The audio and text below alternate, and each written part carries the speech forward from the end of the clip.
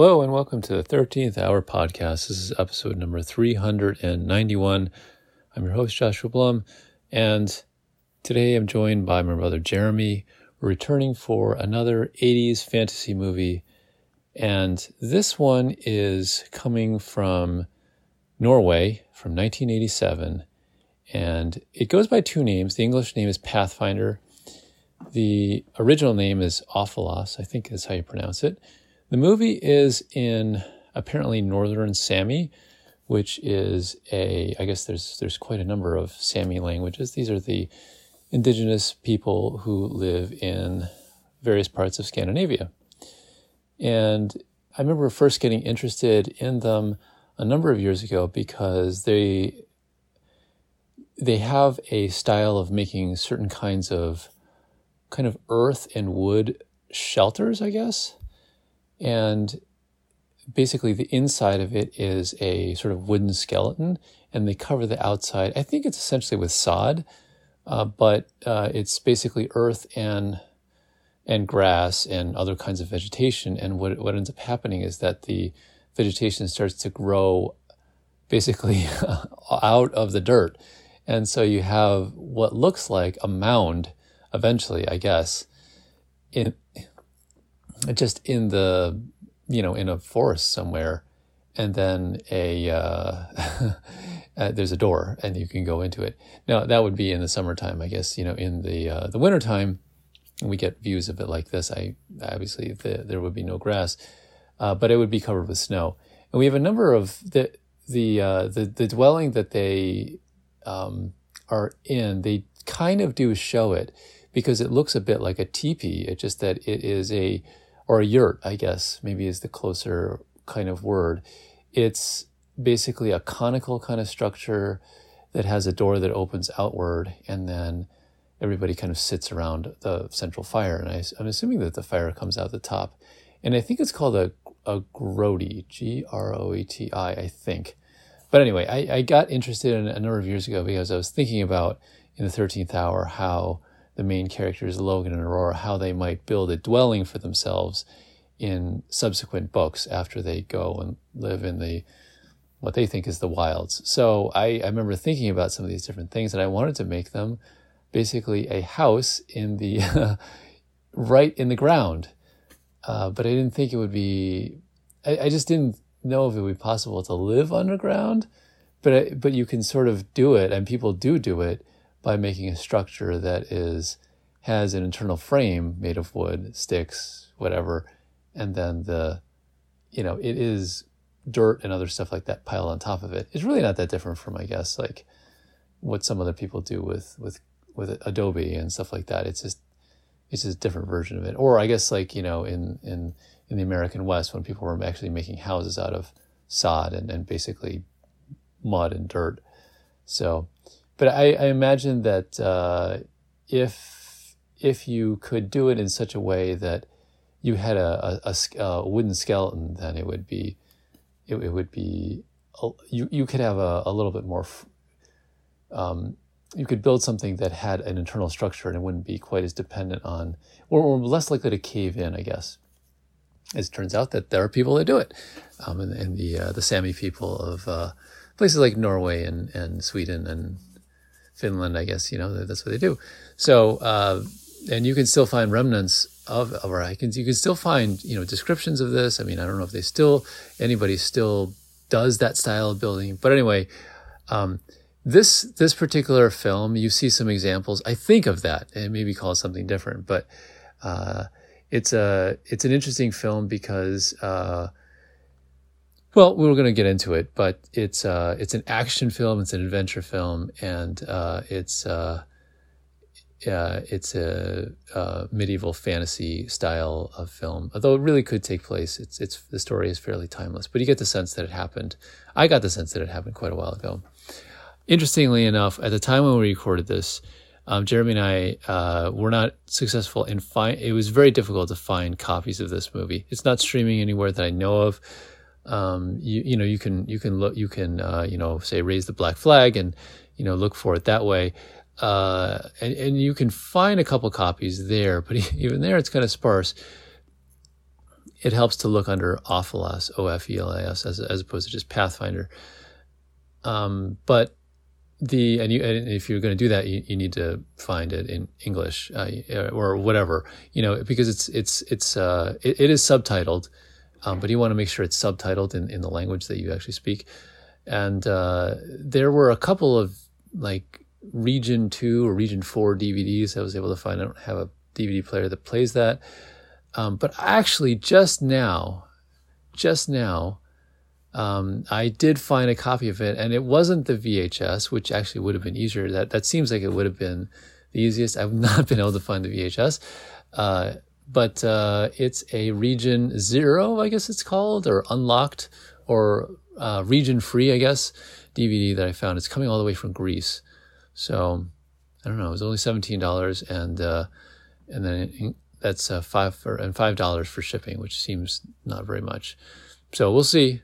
So I wanted to pick up a copy because I figured that it's a hard one to find, and I've been looking for it for a while. So I'll put a link to that particular one on eBay and in show notes to give you an idea if you are looking for this particular film. But it's a good one if you can find it, and so sit back and enjoy, and catch you guys in the future. Jeremy, welcome back for another edition of the 13th Hour Podcast. Hello. Hey, hello. Thanks for joining me here. We're going to be talking about a movie that's from the 80s. This is a foreign film. It's from Norway, and it's called Ophelas, or Pathfinder. And I don't remember did you recall seeing this because our mom brought it from the library when I did not recall seeing it at all until you mentioned it to me, and I think I have a very vague memory of like the VHS box cover. Yeah. I think certain scenes I might have vaguely remembered, but I think I was pretty young when you guys watched this. I was in the single digits, and right. Yeah, they're very vague memories. You probably would have been about 5, which, to be honest with you, this is not a kid's movie. This is a pretty intense movie. Yeah. I don't know what it's rated, or if it even has a rating, but I would imagine it might even get an R, to be honest with you. Maybe, yeah, it would get in America, it'd get an R or PG-13. I don't think it has a rating, but it's got some intense scenes. Yeah. But I do remember it as one of the few foreign language films that I think maybe we watched in our house at that time, because those were not that common back in 1992 maybe, or 1993 when we watched Something like that. It would have been the early 90s, probably. Yeah. I mean, we couldn't even really get films in Chinese for our mom to enjoy. So this probably was this is in Sami, like the entire movie. So this is certainly one of the few Norwegian films I had seen at that time, which is pretty cool if you think about it. They in many ways, though, you really don't need the dialogue. The dialogue adds stuff, but you almost don't need it. It has this interesting, almost 70s style slow burn to it, where there's a lot of scenes where it's just a visual, and there are parts of the movie where there actually is no soundtrack. You just hear the background of like snow, or like something environmental, ambient kind of noise that goes along with the scene. I remember liking it at the time when I saw it, but I actually like it more now, actually, as an adult.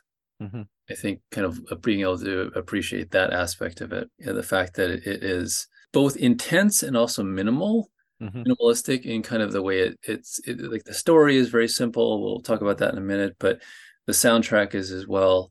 And then the fact that it's just a unique part of the world and a kind of culture you don't really hear that much about. Yeah, the only other exposure I've had to the Sami people, and actually the reason why I know them, is because they are in the Netflix movie Claus, which is about Santa Claus, an animated film about the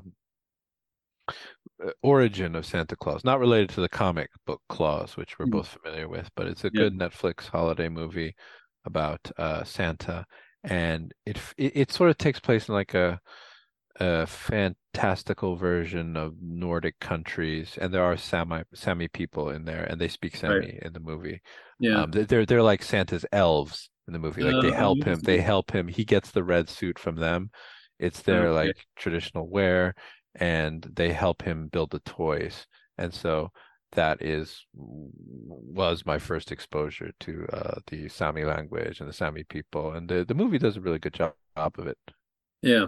At least from what you can tell if you're not a speaker of it. But Well, yeah, there's a little documentary talking about how they got a little Sami girl to like voice the main character in the film and how they tried very hard to make okay. sure that they weren't just speaking gibberish. So yeah, worth watching that movie. I do recommend it as a holiday film, particularly for the kids.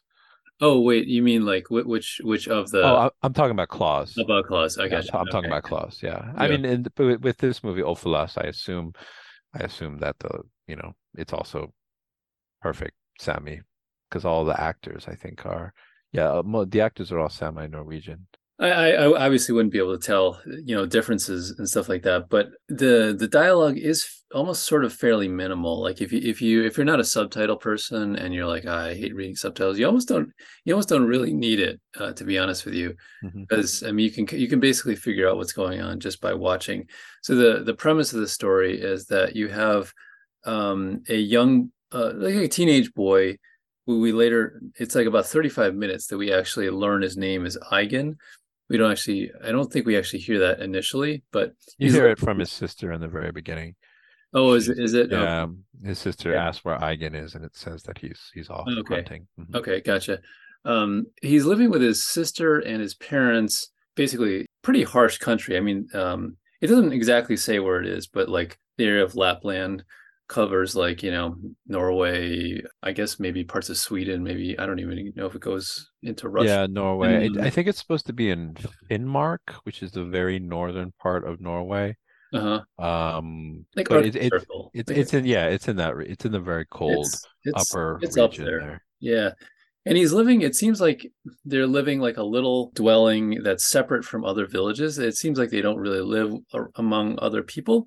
And then his family gets killed by this raiding party called the Tachutis or Tachut. I think they're called the Chud or Chudis. I think we're Yeah, probably mispronouncing that. right. Yeah, butchering it. But Chuts to Chuts? I'm not yeah, sure. I don't know. Not sure the actual pronunciation. I'm trying to find a pronunciation guide on Wikipedia, but I can't really pronounce the pronunciation guide. Yeah, but anyway, it's a like a neighboring like I don't know nomadic group or whatever. Oh, They're Tsudi, I think. Tsudi is I think maybe is how they're pronounced. Yeah. Gotcha.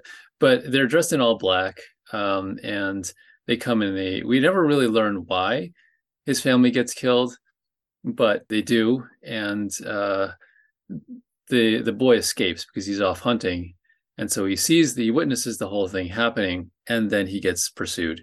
So that's basically the story right there. It's a chase movie essentially, and then he basically runs off. Well, he's on skis, and he escapes to a nearby settlement, and then those people then are they kind of help him in some ways. They also are trying to save themselves from this raider party, and then they go off and um, they're escaping as well. So I mean, it's a fairly simple premise. We don't really have a whole lot of backstory. You don't really need a whole lot of backstory, to be honest with you. Yeah, I actually was under the impression that the movie was completely a chase film, that it would be like him hiding in the wilderness and then like Rambo picking off the invaders one by one. Yeah, So I was pleasantly surprised to see that there was a whole other village involved that sort of adopts Eigen. It doesn't really adopt him actually, kind of treats him pretty rough because they're yeah, afraid that he'll bring the intruders onto them. But right. there are these other side characters that he gets rescued by and that help him, put up some sort of defense. And then there's an older fellow named Rast. Yeah, He's like the pathfinder of the village, kind of a protector, the, I think, and also sort of a the kind of spiritual yeah, leader. so sort of a spiritual guide. He kills a massive bear early in the beginning of the It's pretty film, and badass. Like it yeah, just he kills a bear with by stabbing it in the heart with a spear, and people call him blessed by magic. And I think Eigen sort of learns something of survival from this older fellow. But right. yeah, the movie is the movie is basically, you follow Eigen as he escapes from the invaders, and then you see this other village, how they debate about how they're going to deal with the invading tribe, and then finally in the end, you see Eigen protect them from the invading tribe by sort of leading them all down the side of a mountain. And there's this Yeah. cool ending scene where they're all like latched onto the side of this mountain, just as an avalanche is about to fall down and bury them all in snow. Totally didn't remember that part actually. Yeah. And interesting enough, the story starts right in sort of the middle in a way because there's a portion where the Rost character is saying to Eigen that he's talking about seeing a reindeer, like a white reindeer, like almost like an albino reindeer. Hmm. You've seen it 3 times. It's sort of the symbolism, and the that actually happens sort of in the middle of the story, but the story actually, the film actually opens with that just briefly, with him narrating a little bit, and then it cuts to the scenery. There's a recurring theme of like this, I don't know, it's a crow or a hawk or something like that flying by, and you see like a panning shot of like the mountains and the snow and everything like that. Um, and the story actually starts there, which I thought was interesting because it kind of, it's like one of these, it's again like a lot of the films that we've seen. There's a very short little intro where it has something that sets the movie up as going to be like a legend of some sorts. And so this one starts with, this is a story that's been, I forget, it was like something like, told for like thousands of 1,000 years or something like that. It's like happened a long Yeah. time ago. And from what we can tell, it doesn't give a date, but it probably was like, I don't know, medieval times. Yeah, it feels like it feels like it could have been sort of recent, actually. I don't know why. Like it feels like it could have been like as recent as the 1800s, probably because the Arctic environment sort of makes it timeless. The Yeah, Arctic, the right. the the cold snow is always harsh. Yeah. Um, Perhaps the presence of invaders who are just wantonly killing villagers might date it a little bit because the Chuds or Chudes or however you pronounce it, they definitely seem like just sort of rampagers across the snow who are kind of wantonly destroying everything in their territory. Yeah. But other than that, I mean, the movie feels like it could take place, I don't know, 1800s, 1700s, not that long ago. I do think it's meant to take place in medieval Finland, though, or like medieval Norway. Like No, that's they have what, metal. They have, so it's yeah, not like Stone Age. Although yeah, it like, could very well have been Stone Age. And they're using crossbows and bows and arrows. So I mean, probably medieval-ish in some yeah, way. It's a, but yeah, I mean, there's a huge time range there. I mean, you figure if it were later, they might have been using guns. So, but I don't know. I don't know if it necessarily matters that much from that, because but it does set the stage early on, and this is like a story that's passed down hmm again and again and again. So it does seem like, it happened quite in the past, that this is how this person got to be a pathfinder, hmm whatever that is exactly. I thought this was another film that had a soundtrack that might have been different had it not been in the 80s. It was sort of a minimal but distinctly synth soundtrack. I don't know if you noticed that. Yeah, it's got some synth moments. Yeah, but it wasn't obnoxious. It felt like it felt fitting enough. It didn't feel like it was out of place. It was very subtle. Yeah, I think I really only noticed the music a couple times in the opening scenes and also a couple key moments where Eigen is under danger. yeah. And there's like And there's like some romantic music that plays when like the love interest character is on screen. right. Yeah, yeah. But I thought it was pretty good overall. It was a nice. They felt like they blended well together. Whereas in some of the other films that we've watched, what was the one of the more recent ones, Lady Hawk, for example, it felt more. Oh yeah. Well, I you know how I feel about Lady Hawk. I did not Yeah. really enjoy that movie, unfortunately. I It's enjoyed this way more. yeah. Did you by chance see the new Willow series? I did not. I've sort of been avoiding it because I heard mixed things. Yeah. You watched a few moments of it, right? I watched the whole thing You actually. watched the whole thing. Did you like Yeah. it? Yeah, again, I have mixed feelings about it. Interestingly enough, this is a side thing. Even though it's titled Willow, Willow is sort of a side character, which is All about annoying. the new kids, right? It's all Yeah. about the new kids and I found their That's a problem. characters. That's a problem. I'm always like that's also my problem with a lot of these, like the newer Star Wars movies. I just don't find the newer cast as interesting, with Yeah, few exceptions. and I thought the characters were written to be kind of it was a lot of Smarmy and like teenagey. teen Yeah. angst and I mean they were it was it felt like it was aimed at a like sort of teenage to young adult audience, and it was written by adults who have no ideas how young adults talk, so it Mm. was awkward in that way. But one of the things that was sort of weird about it is the original film Willow did not have a synth soundtrack. It was James Horner, right? And so it was a sort of traditional orchestral kind of backing. And there wasn't, if I recall, there wasn't even an ending song that was like that said, okay, this is 80s or whatever. There was no like outro song or whatever, right? But the series actually has a lot of like rockish or popular songs that are interspersed throughout it, Oh. but the soundtrack itself is not at all like that. Mm. It's sort of more traditional, and then you have a random cover of some popular song in a sort of alternative or rock or sort of Oh, punk. that's Kind of that's like that's how that's how they it's do really it weird. nowadays. Yeah, that's It's how they do it really nowadays. odd, and there's ways to make it work. Like some of the Lord of the Rings movies, they would have like some songs that were sort of towards the end or some interspersed throughout it, but it felt like it was more consistent with the music, whereas this felt like it was not. And so I don't know, it's a long way of saying that at least in this film, even though it's supposedly medieval and you have a more modern soundtrack, it works. It's not overbearing, and the whole thing is sort of felt more consistent throughout, at least in Yeah. my opinion. Yeah, I think there are some movies that do that well. The whole taking like a musical genre that seems at odds with what's on screen and putting it as the soundtrack. Like I think that can work The well Neverending occasionally. Story, I think, did well. Neverending Story did it. I think that, like A Knight's Tale also does it pretty well. They have like rock themes in there because it's a movie about jousting and it somehow manages to work. There's Gangs of New York is another movie that I think they have these fight scenes set to like weird techno music and it takes place in like the 1800s in New York City. Yeah, So it can work, but other times it is very jarring. And I don't know. I probably won't end up watching the new Willow, or I won't go out of my way to watch it.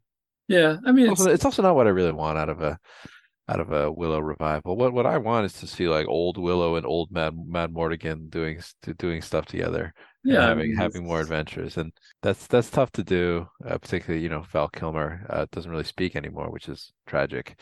But he was in the new Top Gun movie. Have you seen that? I've not seen it, and I Yeah, still think they probably could find a way to make it they work. could find a way to make it work. Like he Maybe, got he got attacked in the throat by a monster or something like yeah. that. I Like mean, there's have a picture of him at least. I have a don't know. picture of him. Yeah. There's a Everybody, lot of it's like okay, whatever. with all these kind of new sequels of old properties, like there's the fifth Indiana Jones movie coming up, which I hope is good. But You go back it's in time or some shit like that. Is some yeah, weird. I think it's got a little bit of a time travel thing going on. But It's weird, there's but also flashback scenes where they've de-aged, used de-aging CG to on Harrison Ford to make him look young again. So there's some uh, scenes during World War II. It takes place in the 60s, so he's old, obviously, but there's some scenes yeah, in World War II where you've got like young Harrison Ford using de-aged CGI. But I do think that the MacGuffin of the movie is like a time travel device. So currently, there's a lot of conspiracy theories on message boards being like, "Oh my God, are they going to like wipe Indiana Jones out of the timeline and try to replace him with like his young protege in the film, who's you know this his goddaughter or something like that?" There's a whole lot of uh, crazy threads in message boards uh, debating whether or not that's going to happen and be like, is this going to be like the Star Wars movies again? Because certain segments of the internet do not like the new Star Wars movies for because they killed off all the old cast and stuff like Right, that. right, So, sure. I so still haven't I don't seen know. most of them, but yeah, yeah. Oh, how do we even get on this topic? But Music at oh, Ophalas. music. Yeah. Well, we go where that go. They're off the rails. Uh, But that's it's interesting. I don't this particular film. One of the things that I thought was interesting about it is that I don't think they were aiming it towards young adults. I don't think they were aiming it towards children. It's actually a fairly slow film if you think about it. I mean, I think they were solidly aiming the film towards probably adults. Probably Uh, adults. Maybe also, I think it probably does a good job of representing Sami culture. Based yeah, on what I've seen, I think it's made at least a few lists of how to, treat indigenous culture respectively. And, all the actors are Sami Norwegian. right. Um, and so it's probably made for the local audience and also maybe the indigenous audience that wanted to see Yeah. these young stars get work and be on screen. And I think it's uh all the better for that. Like you often, I mean, so this movie I think Authenticity, vaguely yeah. inspired the another movie called Pathfinder that is more recent that came out like in the 2000s. Which is Um totally different plot. I think which totally, yeah, it's 2007, an American remake also titled Pathfinder, which is vaguely inspired only because it's also like a indigenous people fighting invaders story. It's Vikings versus Native Americans, I think, which actually is a really cool concept, yeah. but it's like early Vikings traveling to North America come upon an indigenous tribe and like war with them. And it has Carl Urban, who I do not is not Native American at all. He is from New Zealand, and I don't think he's indigenous New Zealand descent either, playing like an American Indian beating up Vikings, which I mean, I actually love the concept of Vikings versus Oh, American cool. Indians. That's pretty awesome. It's pretty cool concept. Um, And I don't know if that movie's very good. I've heard some people say it's okay. I do kind of want to watch it now, yeah, but yeah. it was a Well, box office failure apparently. wait, do you know which one it actually is? I thought what I was thinking of when I was watching this one. Have you seen the Predator one? Predator Predator. Prey. I have not Right. seen it yet. Yeah, Oh, it's it's on my good. list to watch. Yeah, I heard it's Good. really good and I want to watch it. Good. But I think that's It's a similar idea. yeah, that's a good. I mean, when I first heard about Prey, I was like, this is a great idea for a movie. Just Yeah. make Predator period films. Like that's what I Yeah. would do because they were Yeah. struggling. They've been struggling what to do with that franchise since the first movie with Arnold Schwarzenegger. Like they had the second movie with like Predator in New York. What was it like It's Danny Glover. It's Danny Glover. Yeah, it's Danny There's actually a Glover. reference to that particular film in Oh, this new one, but yeah, it's similar in that they used they strove for authenticity in actually the the casting and yeah. which I thought is nice because why not like Yeah, it's such a not great. I mean, you have. I mean that the movie Prey is a similar concept. You have indigenous people versus an invader, yeah, which is an alien, just happens to be an alien. So it's a very simple same type of story. thing, simple Yeah, type of story. And at least like with the Predator movies, you could do that. You could do that with any culture yeah, around the world, right. any time period. That'd be, It'd be great. be great. This is a perfect way to revitalize the franchise, and hopefully they go in that direction. Because that's what they did in the comic books, the Predator Dark Horse comics. They had Oh, really? like, Okay. yeah, they had these anthologies where it was like, oh, predators come to Earth and like the Caribbean during like the pirate era, and yeah, Okay. because they're all about like hunting the most powerful humans during these respective time periods, and so Oh, yeah, huh. there's at least one That's comic where a predator falls upon like a duel and like fights alongside a human to kill these pirates and then duels the human and uh I think there's a reference to that in the movie Prey, which I don't know, I haven't seen it, but this is just according to what I read online. Like you see okay. like the sword that was gifted to the predator from the human or something like that. Yeah, it's worth watching. It's similar in some ways, I think, to Ofelos because I Yeah. think just in sense it's a very simple story. It's about invader invadee kind of Hmm. type of scenario. So, did you have you ever been cross country skiing? I've not been cross country skiing. I've been snowboarding. I've fallen my ass a lot. Yeah, I find it very demanding. I think skiing is a bit easier in some ways, but I had never gotten a chance to do it. Yeah, I mean, I think if you ever get a chance to do it, it's a lot of fun.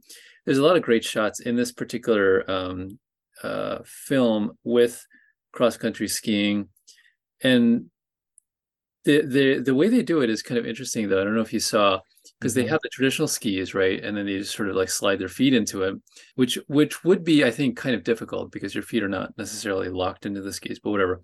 But then they use a pole. They use instead of two poles, they use one, kind of like you're rowing a boat, and they Hmm. use that to push off with, which is kind Yeah. of interesting in itself because in a way, one like one single pole in some ways is harder, but also more useful, I think, because it's this big thing you can also use as a walking staff at the same time in places where you can't use your skis. Whereas the two pole thing, they're kind of useless otherwise. When you just have to carry those suckers around. And if they're so thin, they sometimes will break. And then you're kind of like SOL, right? But a big like quarterstaff kind of thing you could use for multiple different things. So they actually use that in multiple places in the film. So I thought it was interesting that they did that. Yeah. I really enjoyed watching them get around. Like Yeah, I thought the skis, there's some chase scenes on skis. A ski piece is actually what alerts the invaders to Eigen's location at the beginning of the right. film. Like one of his skis falls down a slope and Yeah, alerts them. There's a yeah, lot of scenes of the environment coming up against Eigen and the other Sami fighting against right, the invaders. Like there's a lot of times when they just fall in the snow, and it happens to the Chudes also. They just fall in the snow and crumple, and there's like lose a ski and are right, left skidding down snowbanks. And so right. it's a really interesting case of the environment really coming across as harsh and kind of against the people that are living there. And the movie doesn't shy away from just showing how hard it is by, having them get down and dirty in the snow. I mean, I thought the snow was almost like its own character, really. Yeah, yeah. I think the snow and like the whole end of the movie is on like the side of a mountain where they're all in danger of falling off, and it really is its own character, and the environment of the film I think is great. Yeah, there's so many times when you hear the crunching of the snow, like the boots going into the snow, and you hear that chuff chuff chuff sort of sound going in the background. Hmm. If if you slog through snow, you sort of exactly know what that is. But then the costumes that they wear, the outfits that they have to wear just to be able to, survive in those in that kind of environment. It's really interesting how they did it. With and I imagine like they were all wet and everything like that too. But I mean, obviously people live there, and so they must have figured this out over time, how they managed to stay warm, throughout that whole thing and what that must have been like, Yeah, all I mean bundled up, they're well, especially the you kids. see they're wrapped in animal skins and got stuff on their heads and they got all these things around them. But the Yeah. man with beard with facial hair, they all got frosticles on their Yeah, they also beards the and stuff like frost on that. their beards. I was thinking Yeah. like that throughout the entire thing. I actually got a little confused in the beginning of the film. I thought that the beginning scene where Eigen is getting chased and just barely manages to avoid his pursuers. I thought that was like a prologue because then we cut to the second village and we see the men there and we see these guys with frost in their beards. I thought for some reason that one of them was like Eigen grown up and it was going to be like a Right. Yeah. 10 years have passed and Yes. Yes. now he's going to Yeah. I thought the same going thing. to get revenge. I because some of them look some of the actors look a They little look very look a little similar. alike, Yeah. and I mean that's that's kind of the equivalent of people who are like, oh, watching like an Asian movie and like, oh, these Chinese people look alike, and that's a it's but they're all covered up in snow gear, and there's not that It's many hard to tell. indicators of who is who, and so that's just kind of what happened here. Yeah. Um, Interestingly enough, on that note, I think there's some speculation that the Sami people are like the missing link between Asian indigenous people and sort of the people of um like Europe and maybe even North America. I mean, Okay. they all came from like the same source, like they all migrated from Right. sort of the same place, but Right. there's some speculation that the Sami people are migrated from parts of, I guess, what was Asia at one point and then came up through Eastern Europe to the north. And so that's why some of them look Asian. It's interesting in that way. But I had the same thing. I was like, wait, who is this again? And it was a Yeah. little bit hard to tell because most of the older men have beards, and almost all of them their beards were covered with snow. Hmm. And so it's a little hard to tell. And the bad guys, the Chodes, I keep wanting to call them the Chodes.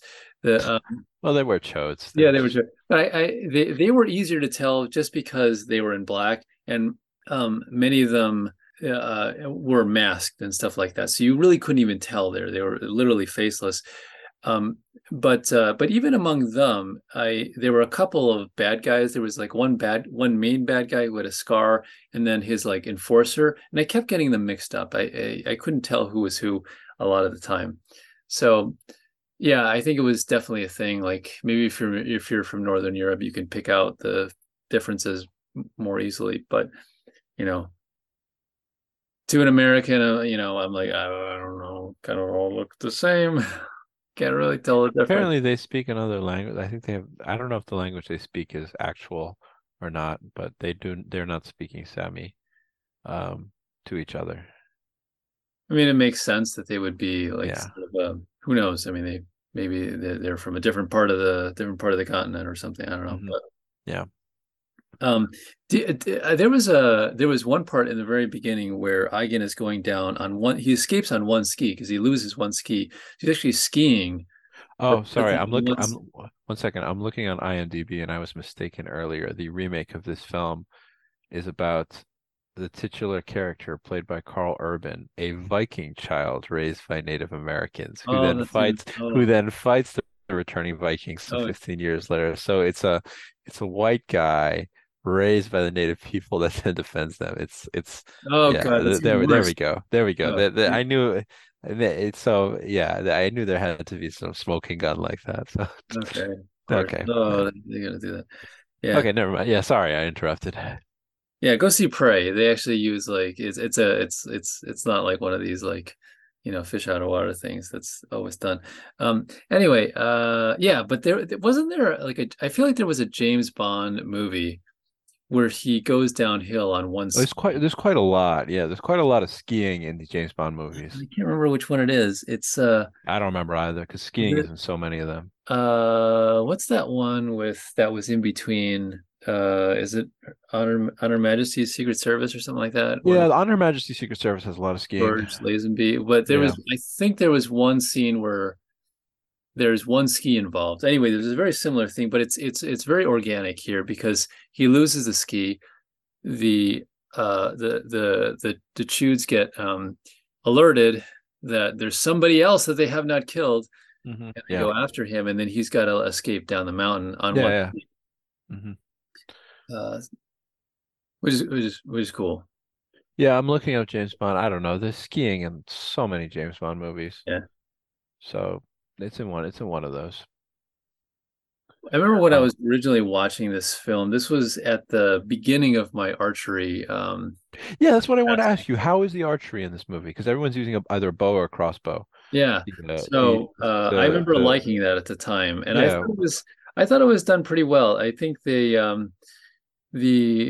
the good guys are using longbows, and the bad guys are using crossbows. So there's a different way. There's like the way you can kind of like tell them apart. And Eigen is shooting a couple times, although he doesn't actually. He gets a couple of bows throughout the movie, but he either loses them or breaks them before he generally gets to use them. But the other people are shown using. There's a pretty good fight scene with a few of the village people that do help Eigen, and then the against the Chodes. I enjoyed that fight scene. It's very It's a really good frenetic. one. It's Yeah, very frenetic because they're like trying to shoot each other. It's like they're not that far from each other. It's sort of yeah, close range, but it sort of shows how difficult it is to like shoot someone in that snowy environment. yeah. It's just falling all over the Yeah, place. they're falling all over the place and it's messy, but I think it's a good kind of messy that communicates once again the difficulty of the environment around them and trying to make the most of weapons in that environment. Right. It's interesting. Like so, if you look at in the like areas around the Arctic Circle, I think there's some of the Inuit tribes and stuff like that. There isn't any wood available, Mm. so they tend to use things like bone and stuff like that to make the bows. There is wood, plenty of wood around here, but it does show some of the ways they would have to what they would have to do in order to actually make a bow that is using the available materials. And there's certain things you're not going to be able to do, like it's cold outside, right? And so that's going to obviously affect wood. It's going to affect like the suppleness of the wood and how much it's going to bend and all those kinds of things like that. I just thought it was interesting. I thought the overall technique and stuff like that they did was fine. I thought it was not like sometimes you see like these gross errors and stuff like that. They're like, Yeah, like Hawkeye in the Marvel movies. yeah, like it's just like it just looks off. But I think they did a good job. A couple of times when you see Eigen shooting, like he's shooting well. Like he's Hmm. actually looks like he's drawing it, with to a full draw. He's actually anchoring. He's actually the arrows on the right side of the bow for the way he is shooting. All those kinds of things like that. I did enjoy the scene showing the bad guys actually reloading their crossbows, Yeah, they're actually because reloading. crossbows a complicated weapon to use because of the reload process. So Yeah, you don't always see that in movies. yeah. So that was cool to see. You saw some of the difficulties that so the Sami people are using back quivers, so the Hmm. arrows are in the back, which is Hmm. actually sort of an awkward thing to use. So I have one, and one of the one of the things that's actually hard about it, you always see them in movies, Yeah. but because things are on your back, you actually it's actually kind of tricky sometimes to pull the arrows out. They actually get stuck sometimes. Hmm. You actually see that at a few times where you actually have to kind of like lean forward a little bit to like lower the quiver so you can actually pull it out. Otherwise, it'll get the bottom part of the point of the arrow, especially if it has any kind of like broadhead or something like that, will get stuck on the leather or whatever it is as you're drawing it out because it's such an acute angle. And they actually show that a few times how you have to make this exaggerated arm motion to pull the thing out. And so I thought that was a kind of a neat little thing. Getting arrows back in to the quiver also is like impossible. You have to like kind of like pull it forward and like, kind of go over your shoulder like this. So I thought it was neat that they sometimes in movies they don't actually show a lot of that stuff. They kind of just make it all seamless. They make the shooting and reloading part they edit out the details, which they did not do here.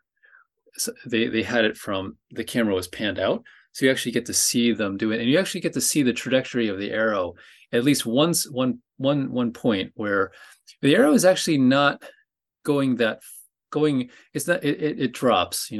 Like something with a very fast speed is not is going to have minimal drop, but you see like there is a drop, so that you figure that the bows may not have actually been that powerful, and maybe that was just done for the movie or whatever, but I think sometimes when you see bows that are traditionally made by folks around the world, they're actually not that powerful, and yet they still manage to be successful with them. They often don't necessarily draw, Hmm. that far. They actually release the arrow sometimes very at before it reaches a full draw. And using the available materials, they may not have actually been able to get it that powerful. So I think it's just kind of interesting what they were actually working with. And so in one of the debates in the beginning of the film is when Eigen ends up in the village. The people, the villagers there are like, well, great, thanks a lot. You brought all these invaders upon us now. And there's a debate about whether we should stay and fight or we should, like they say, flee to the coast. And they do decide to flee to the coast, but it's not a unanimous decision. And there's a couple of people like who decide that, well, we want to stay with Eigen and we want to fight, but they're like, well, we're not trained warriors. We don't have like skill in doing this, and are the weapons that they're using. They might be okay for hunting, like multiple people shooting like a deer or whatever it is at once, but one or two arrows may not be sort of enough. Yeah. That Now was we see we see that when one of them gets like those ones that stay behind a hill, again, all get slaughtered yeah, in terrible ways by the yeah, invaders. Like one guy ends up with what, 6 or 7 crossbow bolts inside of yeah, him. yeah. There are some violent scenes in the middle there. Yeah, it's intense. Yeah. So I mean, it's just sort of interesting. I mean, the tools that they're working with are not like, they're not war weapons. Yeah. They're for, I think they said like hunting rabbits or something like that at one point. I mean, they're for hunting. Hmm. They don't necessarily need to be super powerful. Is there out of curiosity, is there a type of environment that really resonates with you in media or in real life? Because I ask this because I often find myself I like things in snowy environments. Like I like movies that take place in the snow. I like the snow in real life. I Mhm. think, surviving in snow is interesting. I like video games that have like snowy towns and stuff like that. Like snow levels in games are often my favorite. Interesting. I find it interesting to research how various cultures around the world who lived, in the Arctic, like the Inuit or the Sami, how they survived.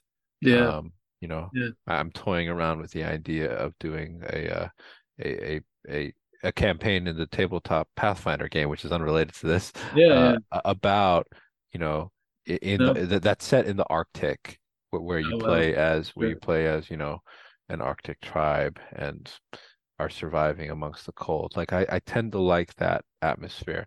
And as a counterpart, I don't really like desert environments very much. Sure. Like maybe that's because I don't deal with heat very much in real Sure. life. I don't like the heat, but Yeah. I've never been a huge fan of like, you know, the imagery of like riding camels in the desert and like pyramids and Right, stuff. right. Like, Egyptian mythology is probably, I mean, I like it. It's probably my least favorite mythology, just from a things that immediately catch my eye perspective. Right. But I was wondering if you have a particular environment that you feel drawn to, like snow, desert, mountains, forest, stuff like that, or I think I'm probably a woods guy. a woods guy. Yeah, I mean, you Yeah. live very close to a wood, so Yeah, I think I'm probably a a deep. backwoodsman, you might say. You might say that. Yeah, you Yeah. might say that. Yeah, like sort of forest background where there's lots of trees, there's a lot of greenery. Hmm. I remember learning about like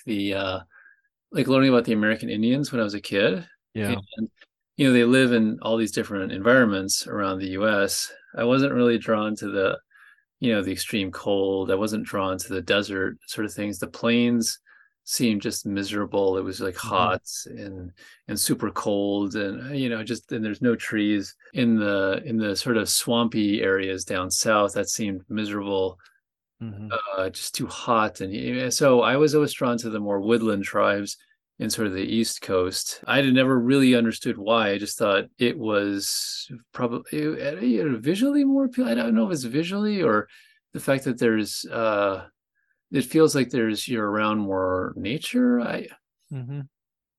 Um, I mean, it's interesting but to try to try yeah, to analyze why you're drawn to it. Like I think for me, like I like snow in general. Like snow, I sort of like it when things are blanketed and white, and so that's why I kind of yeah, feel a sort of attraction to, for example, snowy tales of people fighting invaders, to like snow levels in games, mhm.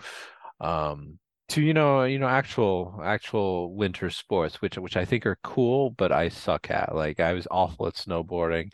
I would try skiing, Yeah, it's um, skiing. Yeah, but I, or the I'm Nordic track, Jeremy. the Nordic The track, Nordic. yeah, yeah. I think I think it would be really cool to visit the Nordic countries and to go to like Iceland and obviously see like Aurora Borealis, but like to be in that environment, I think would Yeah, be yeah, it's on would be cool. my bucket list actually. Yeah. Northern Lights. Well, Well, that's cool. Yeah, I like forests too. yeah. But maybe not as much as snowy Mhm. environments. Yeah. Yeah. I think swamps are interesting, I think you don't really see too many movies or stories or stuff set in swamps, but swamps are sort of an interesting environment. Yeah. Yeah. But yeah, snow stuff. Actually, there was and this is one of the reasons I think if the movie were rated in this country, it may actually get it would definitely get more than a PG rating. But there's a couple scenes where they actually cut either the holes were existing or they cut holes in the ice to dump the bodies in.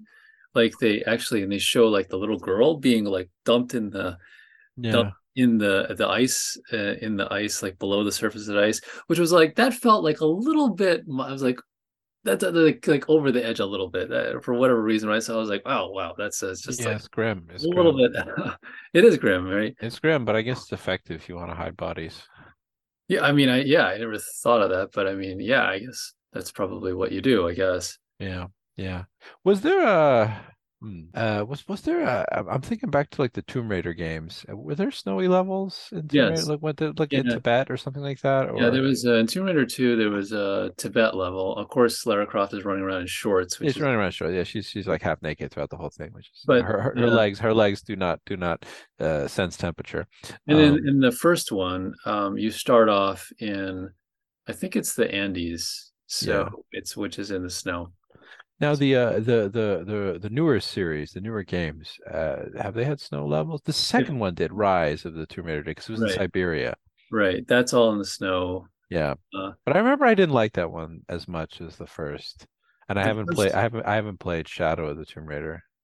right, so that's in Mexico. I got stuck at a part in there and have not been able to progress there. But the first one, that's I'm trying to think if there's any snow parts in there. I don't I think don't so. think so, because that's on a Pacific island.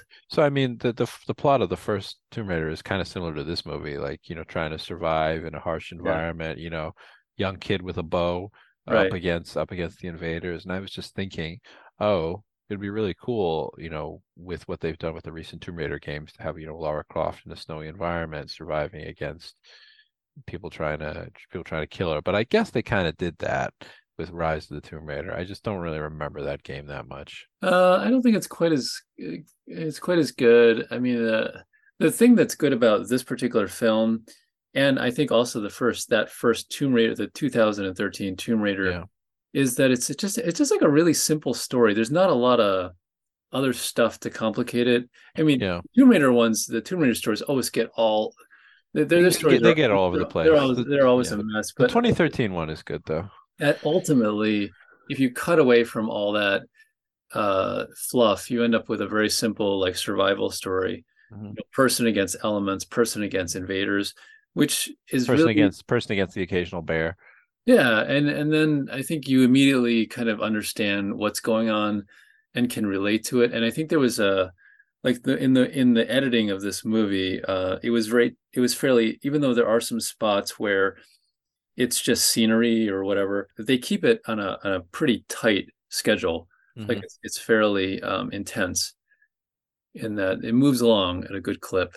Um, and that was something that particular Tomb Raider game did well. Whereas some of the others kind of like get more, they have a lot more bloat, where you can kind of get lost in side sort of things for quite a while, which Hmm. is fine if that's different kind of way of doing it. But I thought that I remember thinking that as a kid of this particular film that it moves along at a good clip, even though it also manages to have some slower spots too, which I think is a nice break. It's like a little respite, like the parts where it shows like the women in the sauna, for example, or like little scenes where they're playing with children, or Yeah. like preparing for they're loading up their gear. Like there's little snippets of what life was probably like.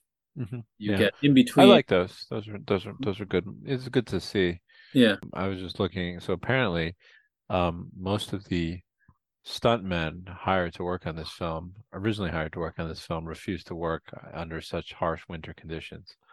So they actually, speaking of James Bond movies, they brought in a team who had worked on the Bond film A View to a Kill, which was Okay. which was Roger Moore. And I don't think that one has snowy scenes into it. It has the scene where James Bond is on the Golden Gate Bridge trying to stop Christopher Walken, who wants to destroy Silicon Right. Valley. Um, Yeah. weird movie plot, that one. That was But a yeah, weird one. Yeah. yeah, it just an interesting tidbit there. Yeah. Yeah. Interesting. Yeah. Well, it's intense. I don't think there would be any way of getting around the fact that it would be definitely uncomfortable. Like, I don't know if they could have, I don't know how they did this. I mean, it's especially those parts on the snowy cliffs itself. Like, I don't know if they could recreate that somehow on a soundstage. I can't Yeah, imagine. probably not. No, they filmed it on location during like a harsh winter in '87, I think. Apparently, the temperatures were as low as, I'm reading this on the Wikipedia page, were as low as minus 47 degrees Celsius. Dang. Jesus. So, yeah, it's pretty damn cold. Yeah. Is it 87? What was the year on this film? This film, I think it came out in '88.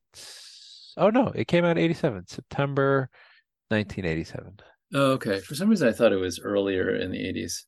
No, Yeah. 87. Okay. No, late 80s, then we must have watched it early 90s. Oh, Which okay. which is interesting. Like, how were we alerted to this film? How did Okay. it So, end? How did it end up? Did mom like check it out from the library? It yeah, feels like a library movie. it Yeah. was a library movie. Yeah. Okay. And Yeah.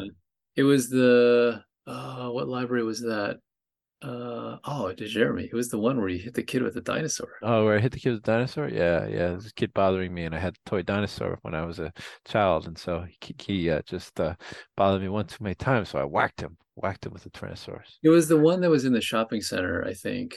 I don't remember that dinosaur, or I don't remember the dinosaur, and I don't remember hitting him, and I don't remember the library, but I just know this story because Yeah, it's been yeah, yeah. passed down. It It's was a been nice story. passed down like the legend of Ophilas, the Pathfinder. That's true.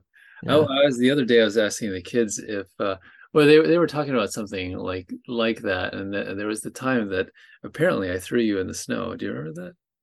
Yeah, I do remember that. Yeah, Yeah. one time we were just walking and you threw me in the snow. You just threw me in the snow. That's how it happened. You threw me in the snow in front of our yard. So the way I remember it is that, we were shoveling. It was a lot of snow. It was like, I don't know, a couple of feet or whatever, shoveling it, and I think you were probably about 5 or 6 or something. And then it was time to go in, and you didn't want to go in, and I said, "All right, it's time to go in." And I think I maybe picked you up or something like that. And you're like, no, no, no, put me down. So I put you down, and you like fell back into the snow. Maybe that could be the And then case. after that, it became like, oh, why'd you throw me in the snow? Why'd you throw me in the snow? Why'd you throw Yeah. me in the snow? You know, So, those memories of shoveling snow with you. I didn't really do anything. I more like just supervised shoveling snow with you and dad, building snow things outside. Winter of '93. I think those memories maybe, might yeah, that might have been it. might be why I have a soft spot for, wintry imagery. Oh, interesting. Just Could be. based on those, it's not like it snowed a ton. Like we Not grew up like it's not in a Turkey. ton, but I Um, think I associated winter imagery with those fond memories. Also with like Christmas and getting presents and stuff like that. And one thing escalates, the child mind associates winter and snow with, fun memories like building snow things outside, getting presents, and then I end yeah, up liking snow fair as a enough. result. Yeah, that's cool. Yeah. Yeah. Yeah, it's interesting. Yeah. Going back to snow being like it's almost its own character and stuff like that. So I don't know if you noticed there was like almost like a parallel, like so the whole movie is kind of like hero's journey kind of stuff, right? Because you have the hero like kind of unassuming, it goes as a traumatic sort of thing, meets a mentor. In this case, it's Rasta, and then just like in Star Wars, like with Luke meets Obi-Wan after his family gets slaughtered, right? Then the mentor ends up passing the torch, so to speak. The mentor dies in Mm. both those cases, and then in this case, actually, like Icon becomes the new Pathfinder at the end Hmm. at the end of the film. Spoiler, but Yeah. sorry. Yeah, I guess he gets fully accepted by the people of the new village too, including there's this one bully guy who like just has it out for him. One of the guys with a frosty stash. Yeah, Just doesn't seem to like him. He's like, oh, he'll bring, the killers upon us. right. Um, but they kind of fully accept him at the end. He gets a new, maybe like a newfound family and gets to become their Pathfinder leader. Yeah, yeah. Yeah, I think it's interesting, like because it seemed like the Pathfinder was not the leader of the village, like the No, elder. I think it's meant to be like someone who accomplishes like a great deed, like Yeah, kills, um, for example, the bear, the yeah, vicious bear, or can see the reindeer, the white reindeer right. out in the forest. Yeah, kind of like That reminded me a lot of your short story, Shadow in the Moonlight, where the hunter sees the white deer, the white Alpine. stag. Yeah, Yeah, was this an influence, subconscious influence, I don't maybe? think Or so. I didn't remember that white reindeer at all. Hmm. Um, Did you remember this movie? Because when you brought it up to me, I mean, a while back, I hadn't remembered it at all. But did you remember this movie, and what made you want to rewatch it? I mean, I think I remember seeing it as a kid and hunting it, trying to find it, and I couldn't find it. How did you watch it, by the way? Were you able to find it like a I copy? resorted to the Yo Ho Ho Oh yeah, yeah. method, Okay. I and didn't. Yeah, yeah. found a juicy torrent of it, which I then consumed, and of course deleted within 24 hours Of course. because that's what you need to do. Um, I don't know where you can find it, honestly. Like you can find like DVDs of it, but they're European only and you can't play them in US machines. And then you can find the VHS copies sometimes, but I was not able to find the VHS copies. Um, Yeah. You can ever. So you can buy it on Amazon. It's a Region 2 DVD, yeah. and there's a VHS tape that is costs $40 on Amazon, I think. Oh, I'm just okay. looking right now. I mean, I'm sure eBay probably has it as well. I'm looking You right know, at now. the time when I've looked in the past, I was not able to find it. I'm sure if you looked more, you would eventually track down a copy. But Yeah, yeah, they've got some DVDs of it like this. You got to buy from Greece. It's pretty far. but anyway, it was Um, hard to track down. And in fact, the copy that I found probably was at one point a VCD because hmm it came in two parts, CD1 and CD2. So hmm I wouldn't be surprised if it was like a video CD or something like that, which I think would be actually awesome to own at some point. I would love to find one of those, um, but yeah, I think it was mostly because it was striking. I remember watching it, and I remember when we saw it, I watched it with mom, and we remember trying to get you guys to, dad and you to come watch it because we were like, oh, this is really good. It's very exciting, and it felt like a may have watched some movies that were current at the time, like I'm trying to think, what was that one? Like this might have been a little later. The Fugitive, or like No, Fugitive. what's the Air Force One? Is that what Air it's Force One with Harrison Ford on the plane fighting the terrorists. Yeah, there was a couple of movies that we saw, and they probably were mid '90s or something like that, where it was pretty tense. They were thriller kind of movies, and this felt like that, but on a slightly different level. It was like a medieval version of that from another Yeah. country, and I'm it was surprised that neat. Dad was not watching it with you. What was he doing? I don't know. He might have been just with you. I mean, or doing something else. But I I remember see. I do kind of very vaguely remember this, but I think my mom memories. watched it. We watched Yeah, it I think together. my memory is also making stuff up. Like I seem to remember you and Mom watching it and like calling me to come over. Yeah, Um, but once again, the like when I see the movie poster or the VHS cover, then that kind of fills my brain a little bit, but I don't remember the right. details. It was if you're thinking of the blue VHS cover with the kid holding a bow Yeah. shooting into the camera, that's the one I think that we borrowed from the library. And I still vaguely remember the description in the back because it talked about the invaders having crossbows, and at the time I was probably like trying to make them, make my own and stuff like that. So I remember vaguely remembering that. So it was definitely before high school for Yeah. me. So this hmm would have been, I mean, it may have been like 92 or something like that. I mean, I think it was it felt a little bit longer than 92. I would have been like 4 then. So I mean, 93? I think it's 93 or 94 probably. 92, 93. I Yeah. mean, we watched some things when we were younger that we probably shouldn't have watched. So Yeah, we watched a lot of things that we probably shouldn't have watched. I probably was maybe 12 or something like that when I watched this. I don't know if I necessarily show it to a 12-year-old, but um, yeah, it stuck with me. It was a good movie. I thought at the time. I still think that now. Yeah, I'm looking on eBay and you can buy Blu-ray versions of it, but they don't you need to have if you're in the United States at least you got to have the fancy like multi-region Blu-ray player. If you're in the UK or Europe, you're able to it's way more accessible over there. Yeah, I Yeah. imagine it would be. In Yeah, general, though, it's not a very accessible movie in terms of being on like a streaming service or something like that. it's true. You do need to resort to perhaps the old, raise the black flag, yo ho ho, methods to This is kind of a see this movie. this is kind of a shame it's not because like how many movies are there Yeah, kind of yet the Carl Urban remake, is everywhere. yeah, That's pretty easy to get. right. So Yeah.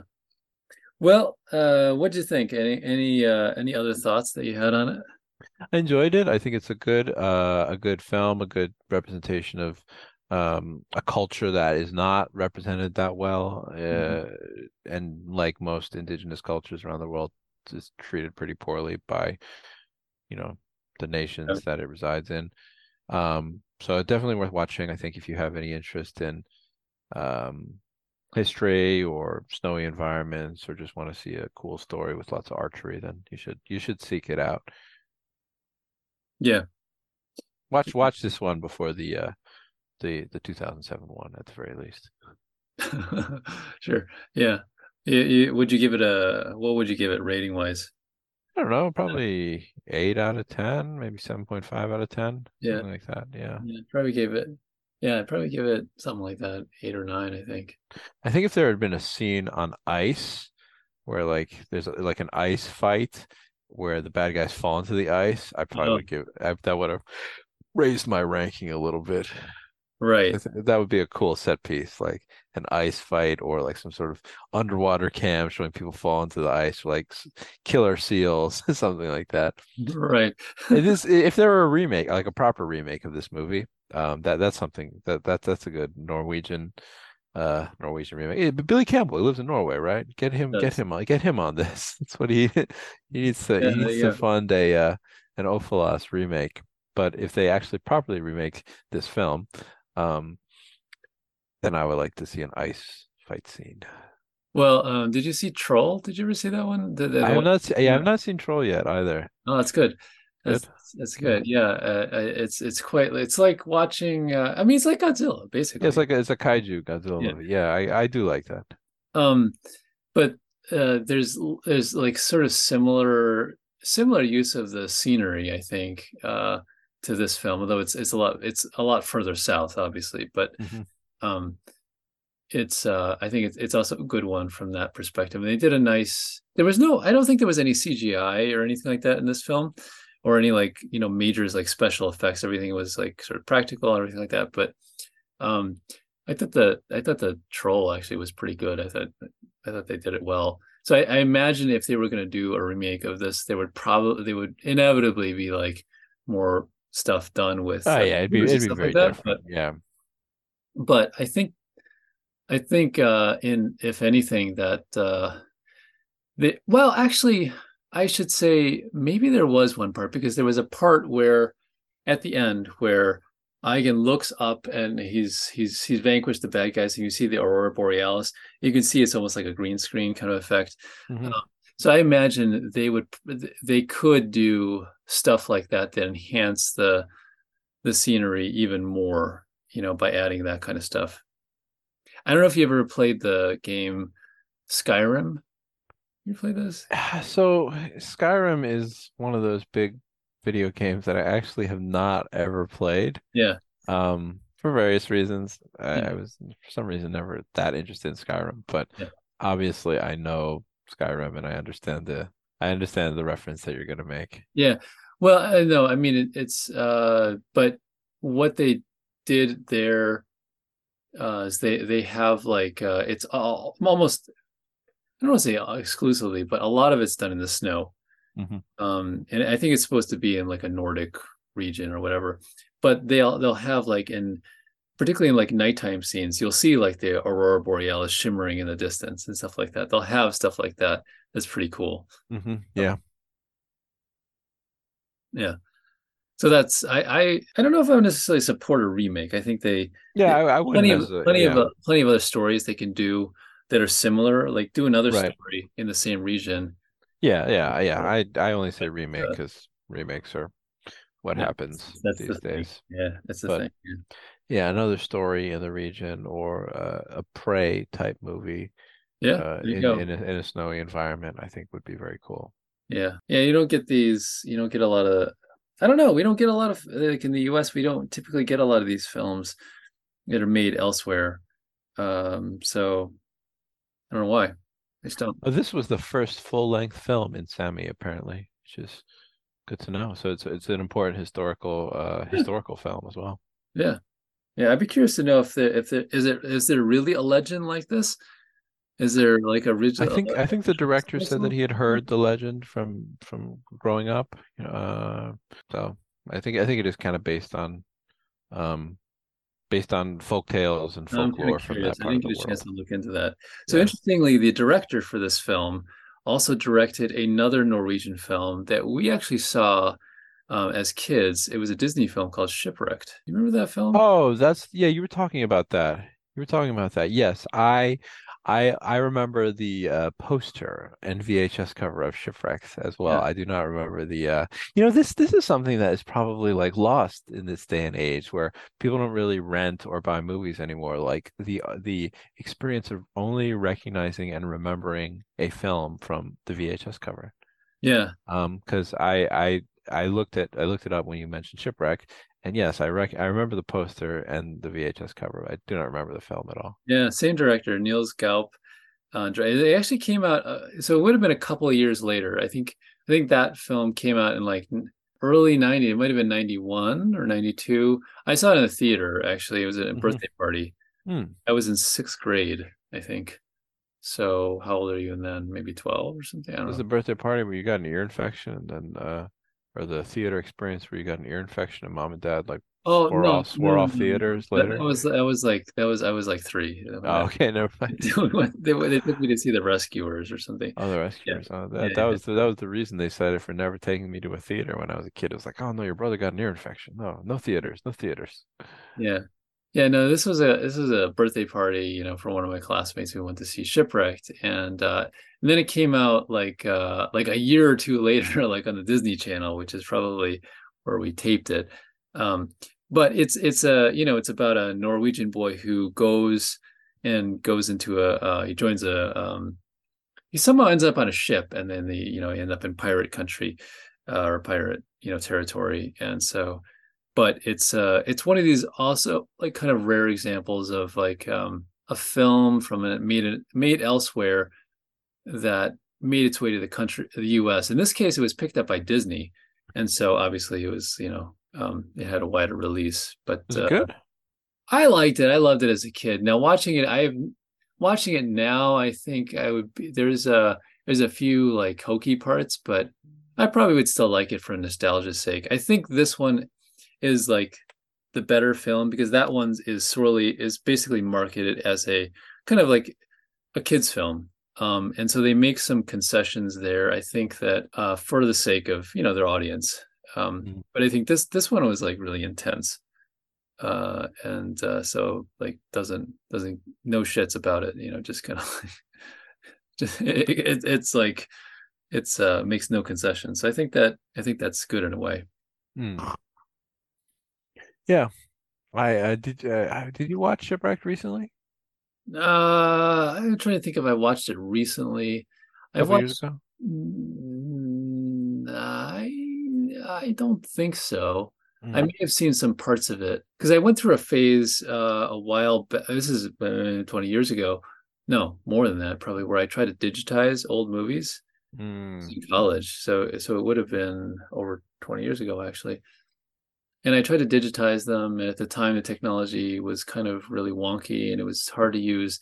Shipwreck was one of the ones that I tried. And in fact, I remember doing it when you were in the room, and you probably would have been about, I don't know. 13?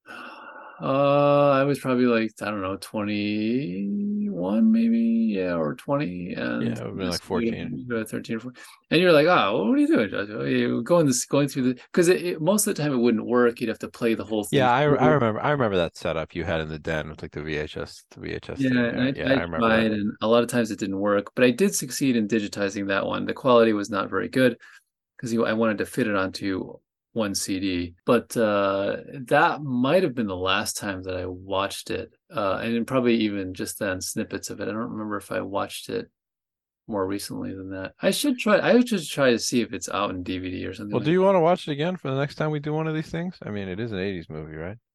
that. It's like early 90s. That still counts. I mean, Yeah, if you want to, we can watch it again. We can do the next one of these things on Shipwrecked. sure. I don't Sure. remember it. I don't recall.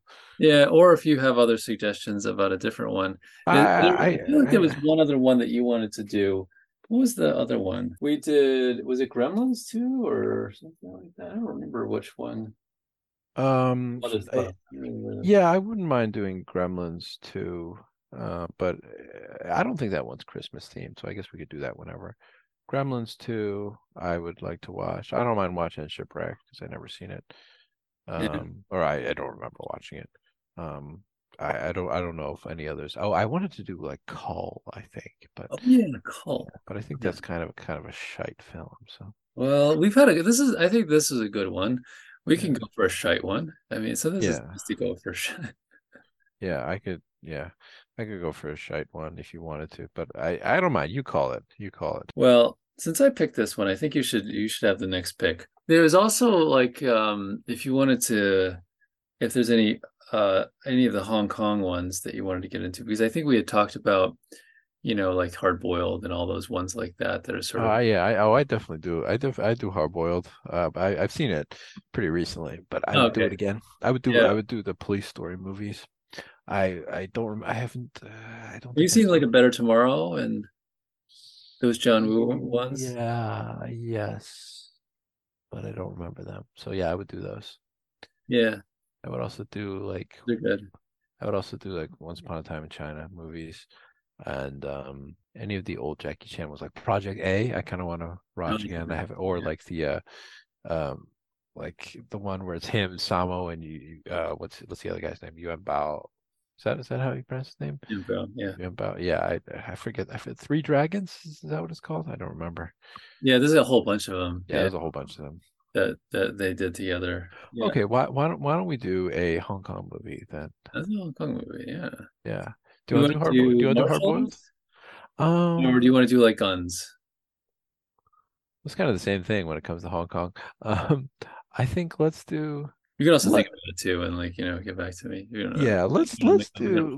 do do you have any preference between hard boiled or Project A? Not really. I would say Project A is definitely the cheesier of the two. It's the cheesier of the two, but it also takes place in like classical Hong Kong era, which I kind of like. Yeah, it's sort of like that's a period piece, right? I It's a think. period piece, yeah. It's like Hong Yeah. Kong colonial period piece. It's the one where in the dub version there's a scene where he's like, "Go Oh, horsey." Horsey, yeah. Yeah, Hard Boiled is more modern, right? It's set in yeah. like It's more modern. It's set in like the 80s. 80s. Yeah. Yeah.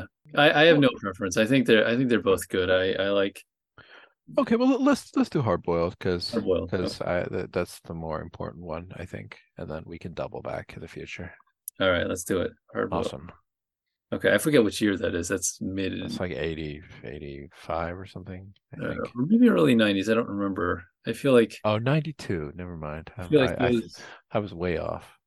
Which is A Better Tomorrow? Is that earlier? One of the, I forget which one comes first. Better Tomorrow is, I have seen a Better Tomorrow.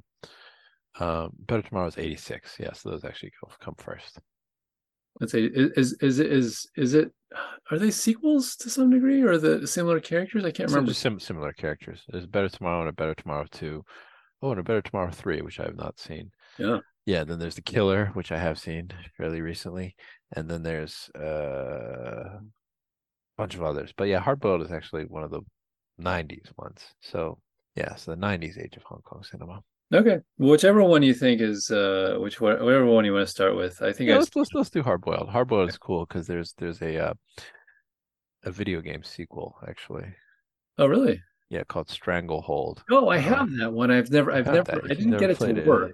Yeah, I didn't get it to work, I think, but I think I could actually play it now. Have you played it? I've never played it. Yeah. Well, if we do that, then I'll try to get it to work. I'll see if I can get it working or whatever. You might be actually be able to just get it on Steam very easily now. So, All right, sounds good. all right. Well, thank you for joining us for another fantasy 80s fantasy film. Check out where can folks go to find your stuff, Jeremy? You can find me on the Twitter, aka the Shitter, at Pixel Grotto, Pixelgrotto. Yeah. Tune in for me talking about more cool 80s movies with Joshua and Yeah. 90s and 90s Nice. movies. And all your D&D stuff. We can find all your Yeah, D&D D&D writing. stuff. You can find all that on Twitter or going to my portfolio site, which is pixelgrotto.card.com.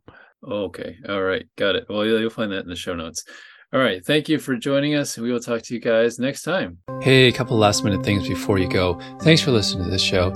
If you liked it, you can find many more on the website 13thr.wordpress.com, or on your favorite podcasting platform. You can often find behind-the-scenes information about this show and other things that I do on social media, such as Instagram, Twitter, and Facebook. You'll see links to those in the show notes.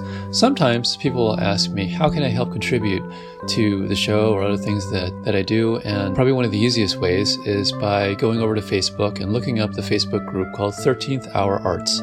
And it's a place for not only to discuss these kinds of things, but also for you to share your own creative process and the things that you're doing that bring meaning to your life. You can also do things that are entirely free, such as leaving a review for a book, music, this particular podcast, share it with friends, subscribe to this podcast on your favorite platform. Email me, writejoshuablum@gmail.com. I'd love to hear your suggestions and comments. You can also leave a one-time donation over at Ko-fi, and that's ko-fi/13thr. It's basically like a virtual tip jar, kind of like the sort of thing like a piano player might have at a bar or something like that. For a small amount, you can also leave a donation on a monthly basis at Patreon, and that helps bring new things to this particular show and to support future projects. And that's at 13th Hour Arts. It's also a place for patrons to share their own creative process and the things that bring inspiration and meaning to them. I hope by sharing a little bit of the creative process in this particular show, it gets people to cultivate that aspect of their own life and to remember that those things are important, even if you are an adult and you may not have time for it. Hopefully, by paying attention to those aspects of your own life, you can remember your own dreams and aspirations and help create a world and make a world that you want to be in. And at the end of the day, that's sort of what the 13th Hour is about. So thanks as always for listening, and I'll talk to you guys next week.